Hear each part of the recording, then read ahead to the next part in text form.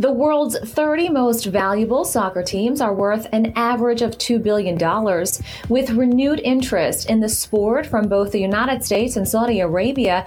Is the shift of power in global soccer happening faster than expected? I'm Veronica Dudo. Let's find out. This is In America Today from the Ticker News Studios in New York City.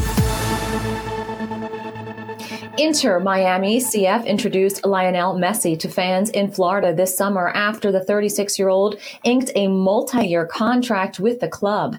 Along with Barcelona, Messi was being pursued by a host of other clubs, including a Saudi Arabian Pro League. However, it was the Argentina soccer star's decision to come to the United States that delivered a seismic shift to the international soccer world. Now, many are wondering if the transfer of power in global soccer is happening faster than expected. For more, we are joined by Andrea Zanon, the CEO of WeEmpower Capital. Thank you so much for joining me today. A pleasure being here. So what's behind the United States and the Kingdom of Saudi Arabia becoming the new soccer investment powerhouses?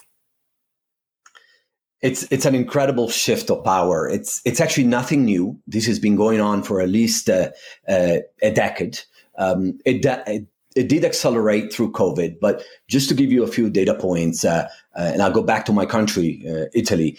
The United States, North America actually, owns about 50% or has investment in 50% of the Serie A, the Premier League in Italy. That's because the investment fund, family offices, hedge funds are going after distressed assets. And most of the Italian soccer team are actually family owned. So they lack the managerial style. They lack the monetization capability and certainly the financing. So you've seen massive influx of capital towards older soccer markets. And I would say the competitive advantage of the U.S.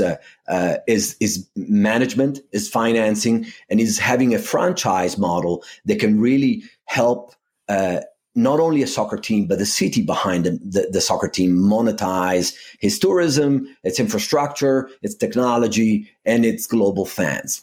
So that is really what's happening behind the scene. Inter Miami is a phenomenal story of a team that, with the arrival of Beckham a few years ago, really started to think globally. And just to give you a reference point here, negotiation to acquire Messi started in 2019. So it took over 3 years to convince the most famous soccer player to come and play in Miami. Miami was not the most successful team till a few months ago, being like ranked among the last in the Eastern Conference. And since the arrival of Messi, which chose Miami precisely because of the type of contract that the U.S. is offering, which comes with a specific package with Adidas and Apple, has chosen Miami because the growth opportunities of soccer in America is tremendous,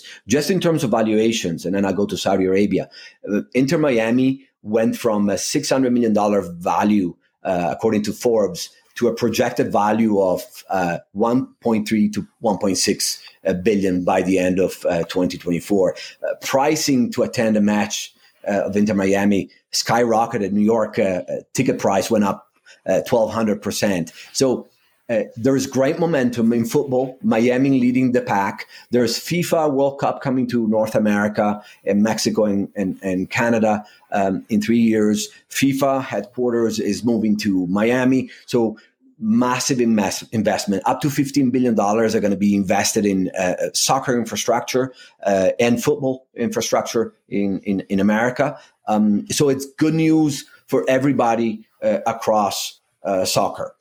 Saudi Arabia is leveraging its massive oil reserve, massive accumulation of revenue, particularly since Russia invaded Ukraine, which made oil price surge many folds. So the Sovereign Wealth Fund of Saudi Arabia, PIF, Public Investment Fund, is essentially becoming the largest investor in international soccer. They've spent approximately $2.3 billion over the last 16 months to upgrade infrastructure, to buy players like Ronaldo, Neymar, Benzema. These are three of the most famous players that combined have a following of 900 million people. So you have to think that the shift of power, the shift of social media is propelled on the one hand by financial market capability and management in the US and young leadership in Saudi Arabia with petrodollars allowing these very assertive investments toward the future of entertainment and of sports. Coincidentally, Saudi Arabia is aiming to host FIFA World Cup in 2030, combining the application with Egypt and Greece. So I think it'd be a very interesting next 10 years where both markets become even more dominant in the future of football. Now, you touched upon the fact that it took several years to try and persuade Messi to come to Miami. Do you think the acquisition of this celebrity athlete is propelling U.S. soccer to new highs? 100%. I think it was a commercial and a branding and evaluation stunt. I mean, of impressive proportion. The revenues projection are skyrocketing. We're talking about 4x revenues over the next 24 months across soccer.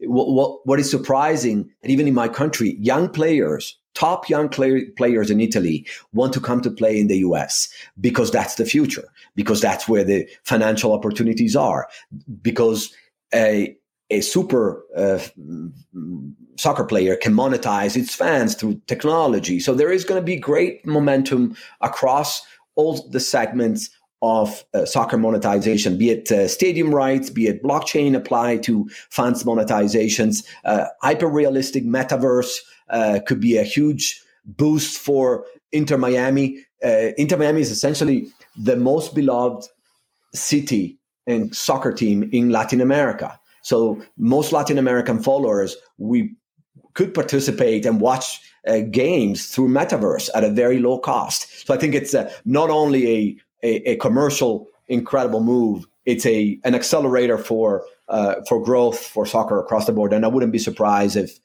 soccer becomes a third or maybe even the second best sport over the next 10 years. Now, you briefly touched upon some old and young teams and, of course, new ideas. Are we seeing the soccer industry business model change before our eyes?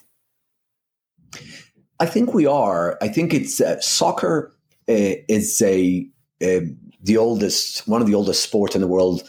The World Cup final was watched by more than 5 billion people. And I don't believe that technology and finance has really penetrated this segment of sports. Women's soccer, let's not forget that. It's going to grow dramatically, not only in North America, which is already a global leader, across the world, just because there is an untapped potential. There is a lot of fans that have not being brought to the screen. So the streaming revenue rights are already skyrocketing.